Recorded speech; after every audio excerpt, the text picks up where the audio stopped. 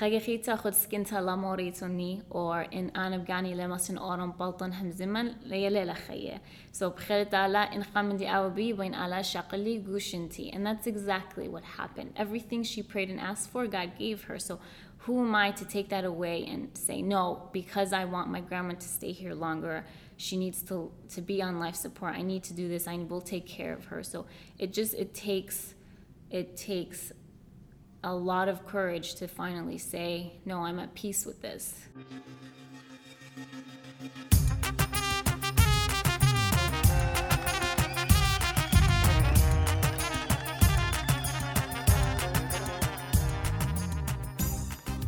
Hi, friends, and welcome to the Assyrian Podcast, episode number 41. My name is Steve, and it is so good to be here with you. One of the things I often encounter when I'm at a wedding is some of my older relatives will nudge me on the shoulder and they'll say, hey, your turn is coming soon too. And while I appreciate the sentiment, it's always got this kind of stigma associated with it. Well, one of the things I like to do is, if I'm at a funeral and the procession is happening, I'll nudge them on the shoulder and I'll say, hey, your turn is coming soon too. Oh, I love that joke. Hey, it's so good to be here with you. And on today's episode, we're going to talk about death.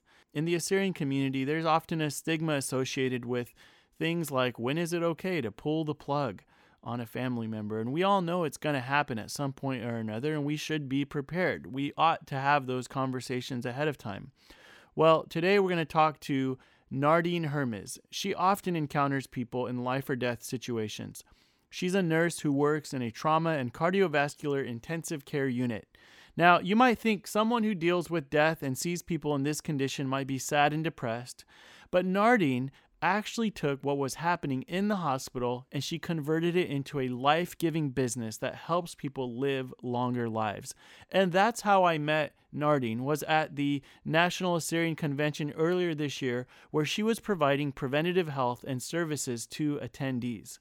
No, she doesn't have a fountain of youth, but she does have products and services that help people live healthier and more vibrant lives. She's the owner of Uptown Medi Spa in Arizona, and I'm so thankful that we got to have her on the show. I think you are in for an amazing episode today, as Nardine speaks with passion and clarity about topics others would rather stay away from.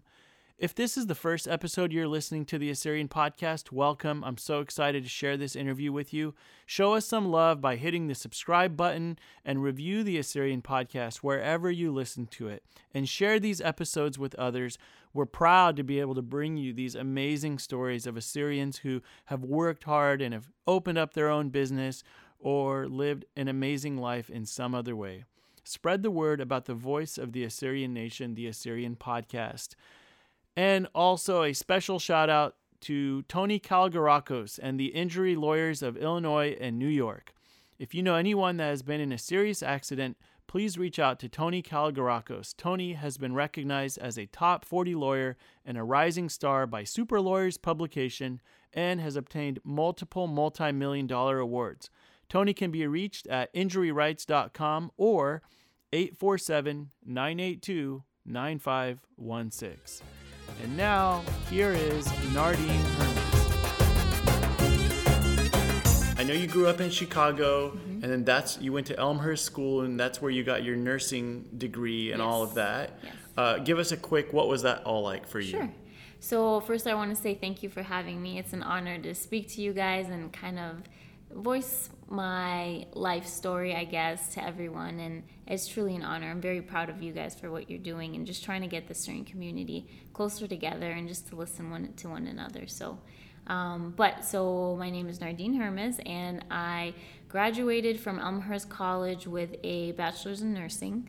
I went to school there for 4 years, and when I got out of nursing school, I moved straight to Arizona, and I got a job in... Elmhurst is in Chicago? Yeah. Okay. It's a suburb in Chicago. So I'm in California, so I'd never heard of it. Yeah, it is a suburb in Chicago. It's one of the strongest nursing schools. It was very demanding. You would have, of course, most medical students and nursing students. When you have the four as your undergrad, those classes for most people aren't as challenging. But when you're in medicine and for nursing, you don't have much of a life.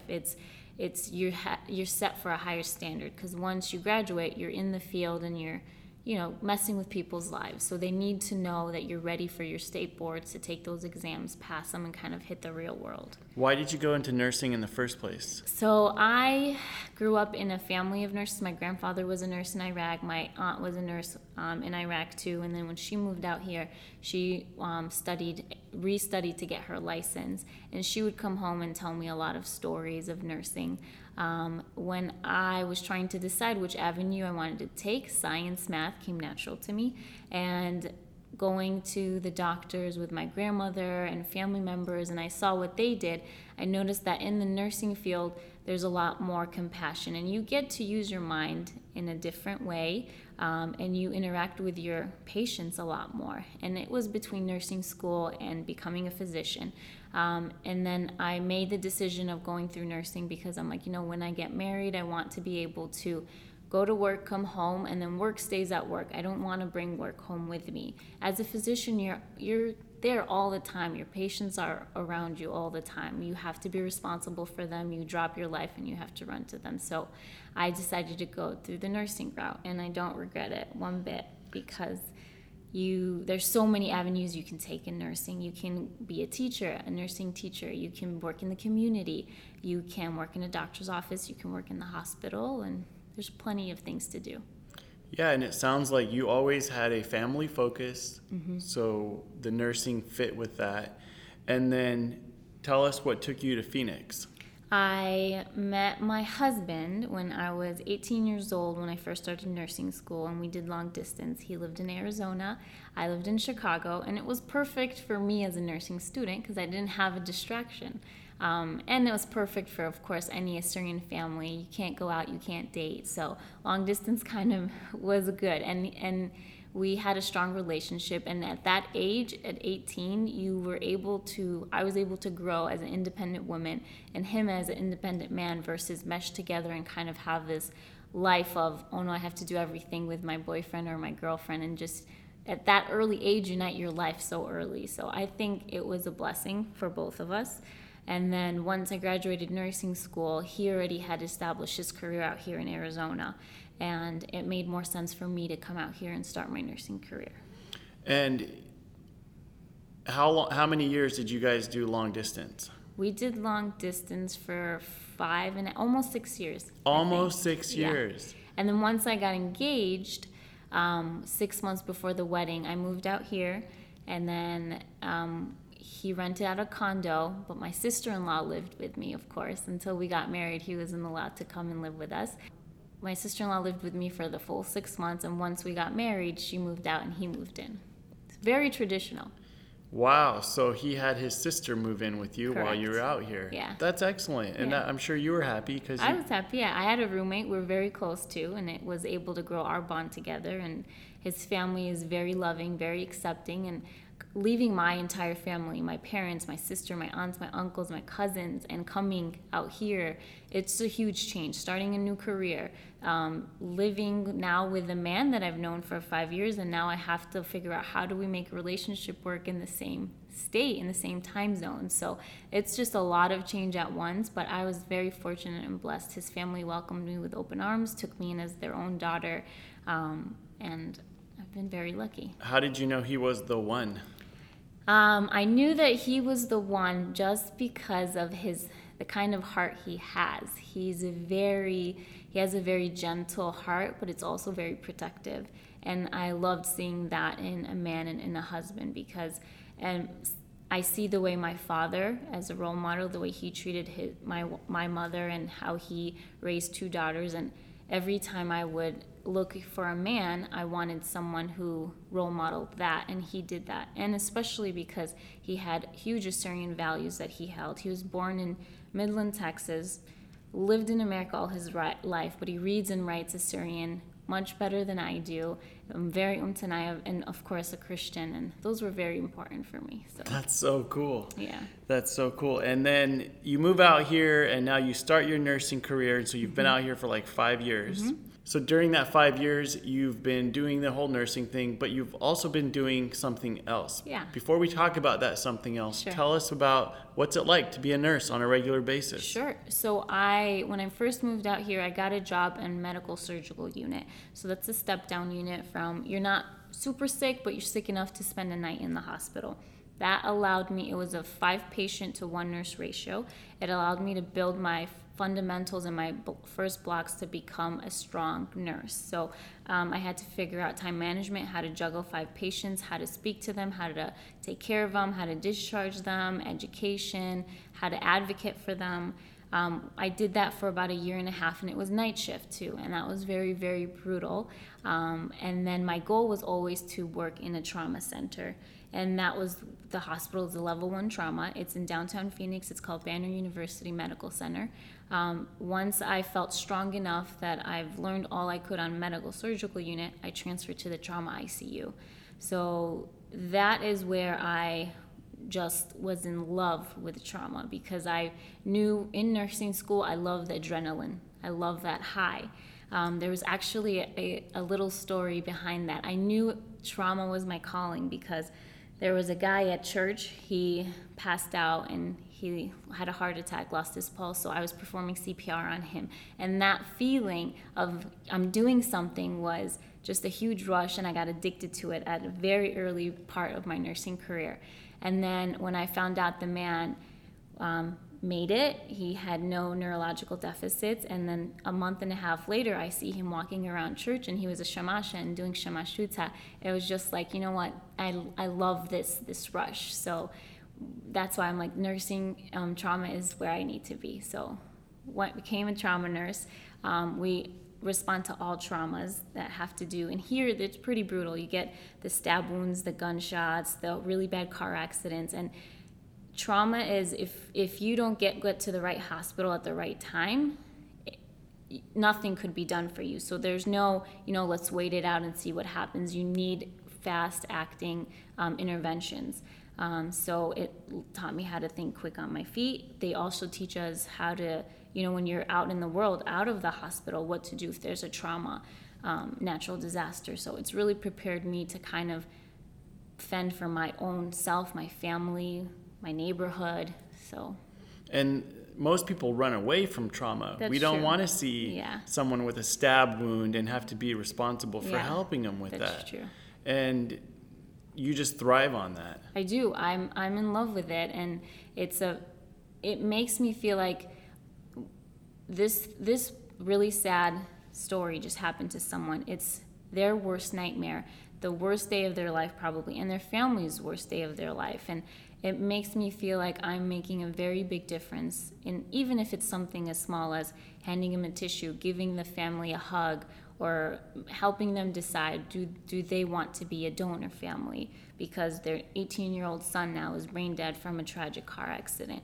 Or even when we had a really bad gunshot, and then 3 months later, the guy's coming back, visiting us and giving us all hugs and saying, this is why you saved my life. So it's just, you're making a difference. And I wake up every morning and I'm like, I know this is my calling. And when it comes to trauma, how much percentage of the population would you say have experienced some kind of trauma? Oof, I would say at least 90. A lot of people see trauma, and even if you don't physically experience it, because you hear the story, it makes you more alert. And because I see it, I'm always in the back of my head thinking, okay, my husband's leaving for work. This could be the last time I see him. So I'm going to make sure everything is okay and he knows how I feel about him, and make sure everything will be fine. So, and it gives me a different viewpoint in life. And I think a lot of people take that for granted.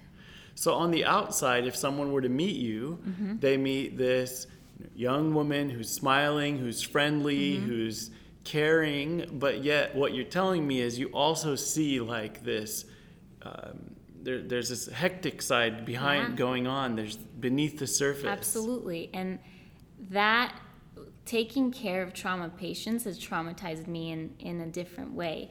And it takes a lot for me to be able to leave that mindset, all that work and come home and be able to take care of my family and be a daughter, be a wife, be a sister. But it helps me look at life and value life. So, and I think that's something that I can instill in our kids, and my husband knows it too. Every time he walks out of the house, he knows, she tells me stories of what goes on, and it comes out of the blue. It comes out of left field. You don't know, hey, I'm going to go home and I'm going to get in a car accident that paralyzes me for the rest of my life. So, or I'm at the wrong place at the wrong time. It's all to fate. Yeah, I feel like you deal with the things that nobody else wants to even think about or talk about or wrestle with. So, and it is hard, but I've also come to a point where I've forced my family to speak about it. Like, if you were put in this position and you can't make medical decisions for yourself, I want us to talk about it. Tell me what you want. Yeah. And of course, in the beginning, my mother, my father, my sister, my husband especially, all very hesitant to talk about it. But the more I expose them to what's going on and what people are going through every single day, they've all expressed what they would want, and they know what I would want, and it prepares us for when it does happen. So you're saying that Assyrian people especially, because in our culture we tend not to want to talk. You don't want to talk about death. You don't want to talk about something depressing, because it's like, and even when it comes down to being put on a ventilator on life support and having to make that decision, do I need to take this person off of life support? What do I do? And a lot of Assyrians and Christians actually feel that if I take them off life support, I'm killing them. And that's the sad part about not knowing that this God put this patient in a tragic accident, and they're being put on life support not because this will make them get better. If their mind isn't working and their quality of life will not be successful and they won't be who they used to be, why torture them anymore? It comes down to torturing them. What do you mean when you say these are very strong opinions on pretty controversial? Yeah. But you're going for it. Yeah. Well, what do you mean when you say God put them in this tragedy or God put them in this trauma? So, for example, my grandmother, actually, we all went through this. My grandmother is very, very independent. Walked around, and she lived with my mother, my sister, my father, and my aunt. Everyone lived in the same house. They all moved to Arizona, so I would go see them on a regular basis. When I wasn't at work, I was by them, of course. Independent woman, walked back and forth, cooked her own food, washed her own laundry, stubborn, strong woman. One day I get that phone call, hey, Nana's not waking up, so okay, call EMS, I'll meet you guys at the hospital. And we go, and the minute I saw her, I knew she had a hard time breathing. She had a huge, massive stroke. And the fact that that stroke hit that part of the brain, that exact vessel, told me that God's saying, okay, it's her time. Because why didn't it go on the right side? It went on the left side, and it makes all a big difference. So her quality of life was nothing. She couldn't even keep her airway pain. So my father-in-law and I had to make a decision. Do we just kind of say, okay, let's let God take her, or do we want to put her on life support and see what happens? We decided to put her on life support, but with the intention that all her kids can come and see her and her grandkids can come and see her. And that'll also give us about 24 to 48 hours to make a decision. What do we want to do? Put her on the ventilator. Everybody flew in. Her son's also a physician. Did a bunch of tests, gave her 24, 48 hours, realized that the swelling's just getting worse, and she's just trying to actively die. So they asked us, what do you want to do? Half the family was like, no, you're going to kill her. You can't take her off life support. But when we had that talk, okay, you're going to put a trach in her. She's completely in a coma. She's made it very clear to all of us. She's always said, or in Anabgani lemasin oram baltan hamziman layala khaye. So bkhirtala in khamdi awabi bain ala shaqli gushinti. And that's exactly what happened. Everything she prayed and asked for, God gave her. So who am I to take that away and say, no, because I want my grandma to stay here longer, she needs to be on life support. I need to do this. I will take care of her. So it takes a lot of courage to finally say, no, I'm at peace with this. And I think it's time to say, okay, Nan, we're going to let you go. So having had the conversation beforehand, you all felt okay doing that. Yeah. My father felt okay. I felt okay. And I think the fact that we all knew what she wanted and what she's told us, we were like, she wouldn't want to live in this way. So I had to make a hard decision, but we were prepared for it. Yeah. So it wasn't that you were saying, though, that God likes to do these things, No. or God did it No, because, no, yeah, no. okay. It comes down to having to balance what's fate, what's God's plan, and what is your plan. And I think we have free will, right? So I can choose to say, I know, God, you kind of want to take my grandma, but I'm going to extend this longer. So I have some power, and life support gives power to people. So it all has to be, you know what, I have to find the happy medium in this. There's a gray area. It's never black and white. Never is. And if it was, like, life would be so much easier. Just take me now. Why still give me breath? Why is my heart still beating? It's just, if I was supposed to die that minute overnight, why didn't it just happen? I hear you loud and clear, and I think that there aren't answers, and there's just results. Yeah. It isn't a right or wrong. Correct. It is what it is, and you have to make a decision. Correct. So you deal with people regularly who are at that point. Now, there's this whole other side to you, though, that is a lot less... Intense. less intense, Yeah. very calm, very preventative, very Yes. much thinking about. So I want to hear about your business that you launched. Okay. When did you launch it? What is it? Everything. So, like I said, trauma became very traumatizing and stressful. I've been in the ICU for about 4.5 years now, I would say. And it just was taking a toll. I would come home and think about, okay, if I had children, babies at home, can I be caring to them? Because I've given everything. We do 13-hour shifts 3 days a week. So I've just given everything I can right now at the hospital, and I come home late at night. What can I give to my family?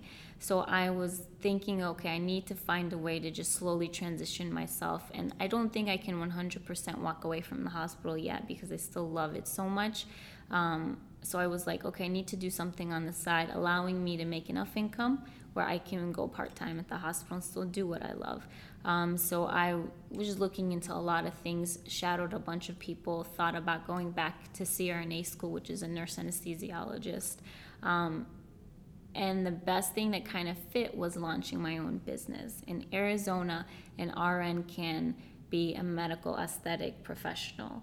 And that's the business that I launched. It's called Uptown Med Spa. I have a medical director who's an anesthesiologist. He works, he's my partner actually. And then we went forward and launched this business where we focus on beauty enhancement and IV hydration, B12 injections, and kind of focus on people for preventative and allowing them to feel good from the outside. What's a B12 injection? So B12 injection is a vitamin. That's actually one of the things we're offering here at the convention. It's a really quick little poke it's a needle. It goes in one of the big muscles, usually in the hip.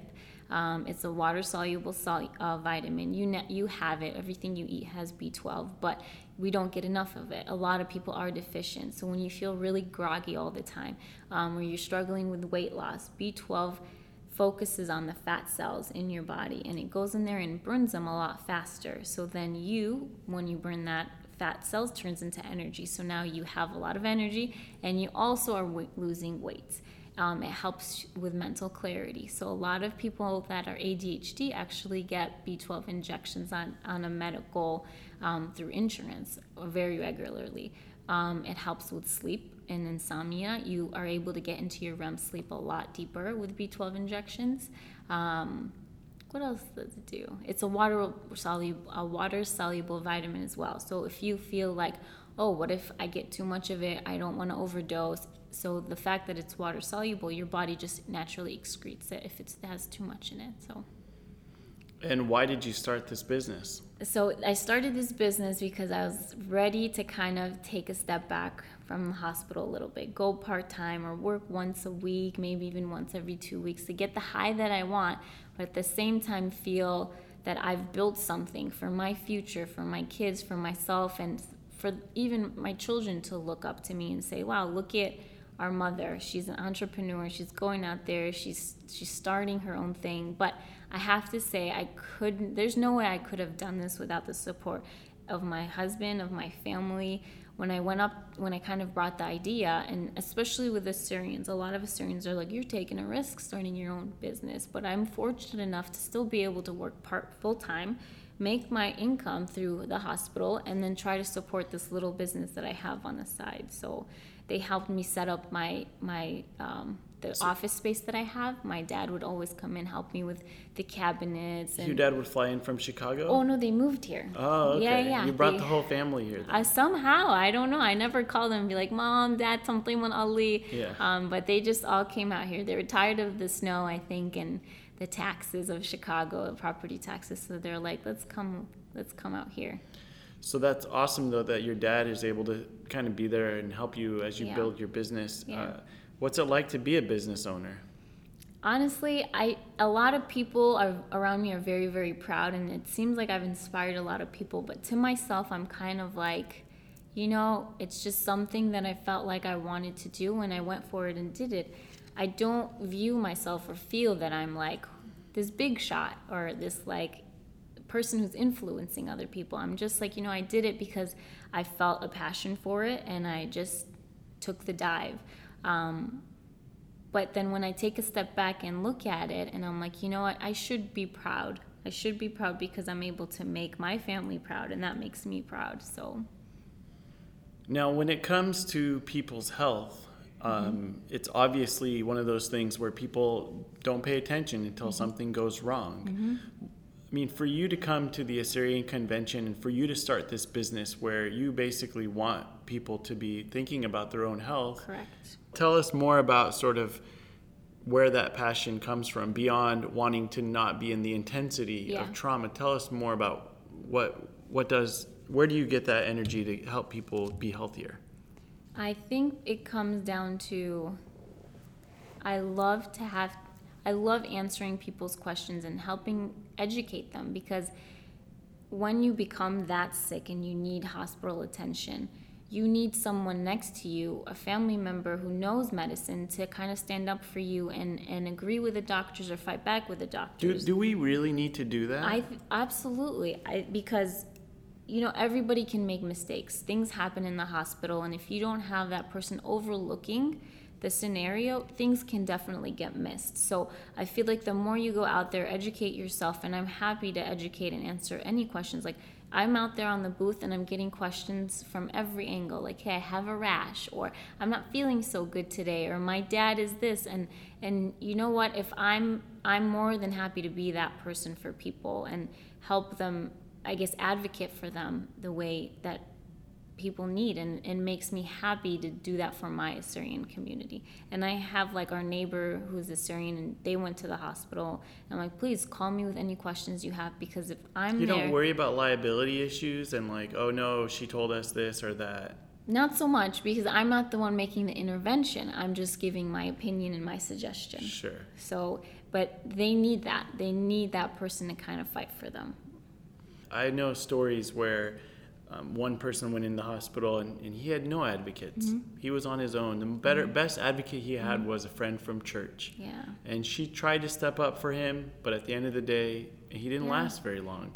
Whereas other people could literally add years upon years upon years just because they had that other person there to help them. Help them through it, yeah. It's sad, isn't it? It is. The way society is in that sad. area. And it comes down to, especially in our Assyrian community, how do I go against his opinion? But it's like, you know what? They welcome that challenge, because then it gets their mind turning. You know your mother better. You know your brother better. So why not share what you know about their health history with the physician? Because healthcare now has come to, it's a teamwork. Involve family, involve the patient. There's no reason for the medical medical professionals to make all the decisions based on a patient they don't know. So. And how has this business been? Like, how many years has it been open now? Actually, I've started it 4 months. It's 4 months old. It's a new business. It's a new business. It's a little baby, and I'm getting a lot of clients, and I've noticed a lot of support from the Assyrian community. They're very curious about what I'm doing, what's going on, and they're very supportive, so I'm very blessed about that. But it is in Arrowhead, Glendale area. So it's an area where people can afford to kind of not focus so much on, critical chronic illness, and they can take a step back and say, hey, I have enough kind of money to come and speak to this person about medical aesthetics. So. Is it affordable for people? Like what? It can. It ranges. So if people can't spend too much money on something, we have other options that you can do. So anyone can walk in and get some. Anyone can do it, yeah. From male, female. So I have a little bit of both clients. It's actually 50-50. Men are also interested in medical aesthetics. Hey, we need to be healthy too, yes. And we need to look good too. Yeah, absolutely. So yeah, with that being said, like actually for guys out there, what would be some things that guys could do to like improve their appearance? Oh, it goes as simple as just washing your face and moisturizing. A lot of people take advantage of that. Using sunscreen is a big thing too. And hydration is my biggest thing I push on people. People forget to drink water. People forget to eat healthy. Whatever you eat, I say you are what you eat. So whatever you're putting inside your body, and your body is very, very forgiving.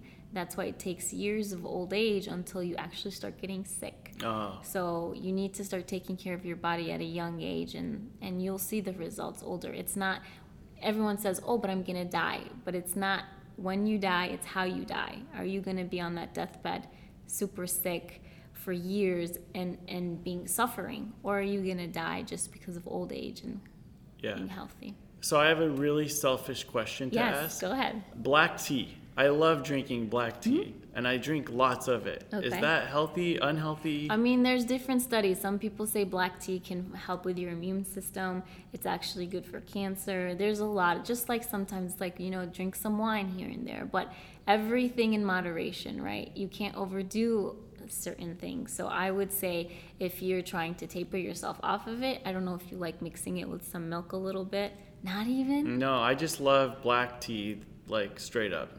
I mean, it's okay. And if you've been doing it for a certain amount of time and your body feels like I like it, go for it. But make the adjustment, because caffeine can get you dehydrated. So if you drink this much tea, drink just as much water with it.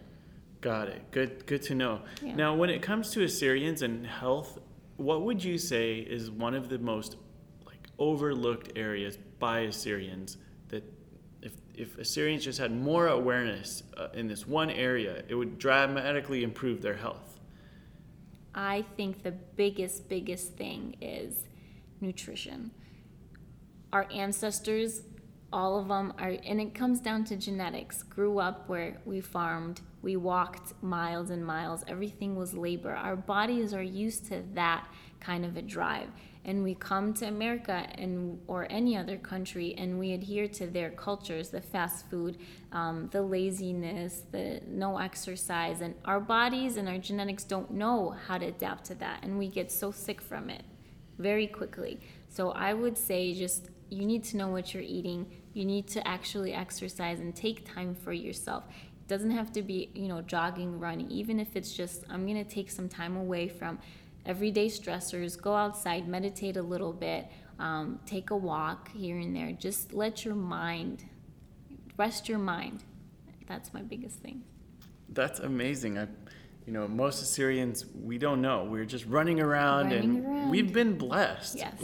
I know most everyone in my family and most Assyrians I know, we have very good immune systems and good metabolism. It's that dominant gene. We're fighters. We want to survive. All these years people have tried to get us to be extinct, but we have a fighting genetic kind of a makeup. So I like that. Well, we need to nurture it though. Absolutely. If we just keep abusing it and not caring for it, then that will reverse. Our kids will be weaker and all that stuff. Absolutely, 100%. And I think a lot of men too think, okay, what's going to the aspect of fertility in our future generations, people think, oh, it's the woman who's having the child. But no, you're providing 50% of that DNA. So you need to be healthy, and you need to provide a strong set of genes so your child can also be strong. Works both ways. That's my little jam. I like that. That's good. Way to call out all the dudes to step up their health game. Now, it's been a pleasure for me to be able to kind of get to know you, get to learn more about your business. To you, Steve. Thanks. Yeah, and one of the things I love to ask people on the Assyrian podcast is if you could say one thing to Assyrians all around the world who listen to the Assyrian podcast, what would you say to them? One thing would just be kind. I see a lot of people who get hurt, and emotions take a big toll on your health. So just be kind, go out there and love and do good. One good deed goes a long way. So yeah, you're actually very kind, Thank and I'm you. not surprised by all the people that have been lining up to get these injections and IV Thank you. support. So thank you again for being on the Assyrian podcast. And everyone, make sure if you're in Phoenix, go visit Nardine. We didn't get a chance to talk about your name. Oh, my name, yes. A quick little gist, I guess, because you're asking me, you're like, isn't that a male's name? So, right. And we had a little. It can be worked both ways, man and female. But I'm from what I've understood and read, the male version is pronounced Nardin, and the female is Nardine, and it is a flower. And back home, from what I understand, it's very, very old, and it's also a biblical name because it's the flower was turned into a perfume, and it's very expensive, and that's the same perfume. Nard. Yes, right? Nard. That's where it comes from, okay. the name Nard. It's the same perfume that was used to wipe the feet of Jesus when Mary Magdalene went to kind of meet him. Yeah. What a cool fact. Never would have put that together. It is a very famous and biblical flower. So. Yeah, I've seen Nard throughout the scriptures. Yeah. Well, thank you so much for taking the time Steve. to be I on the Assyrian appreciate it. podcast. It's an honor. And we'll come out and visit with you again in a few years and see how the business is doing and how you're doing. God willing. I hope so. That'll be nice. All right. Thanks so much. Thank you. Hey everyone, thanks for listening to this episode of the Assyrian Podcast. If you like what you're hearing, please subscribe and review us in the iTunes Store. Spread the word about the Assyrian Podcast. It has been so much fun to grow this podcast alongside you, our listeners from all around the world. Thank you for making the Assyrian Podcast what it is. Email us at info@assyrianpodcast.com with any questions or comments.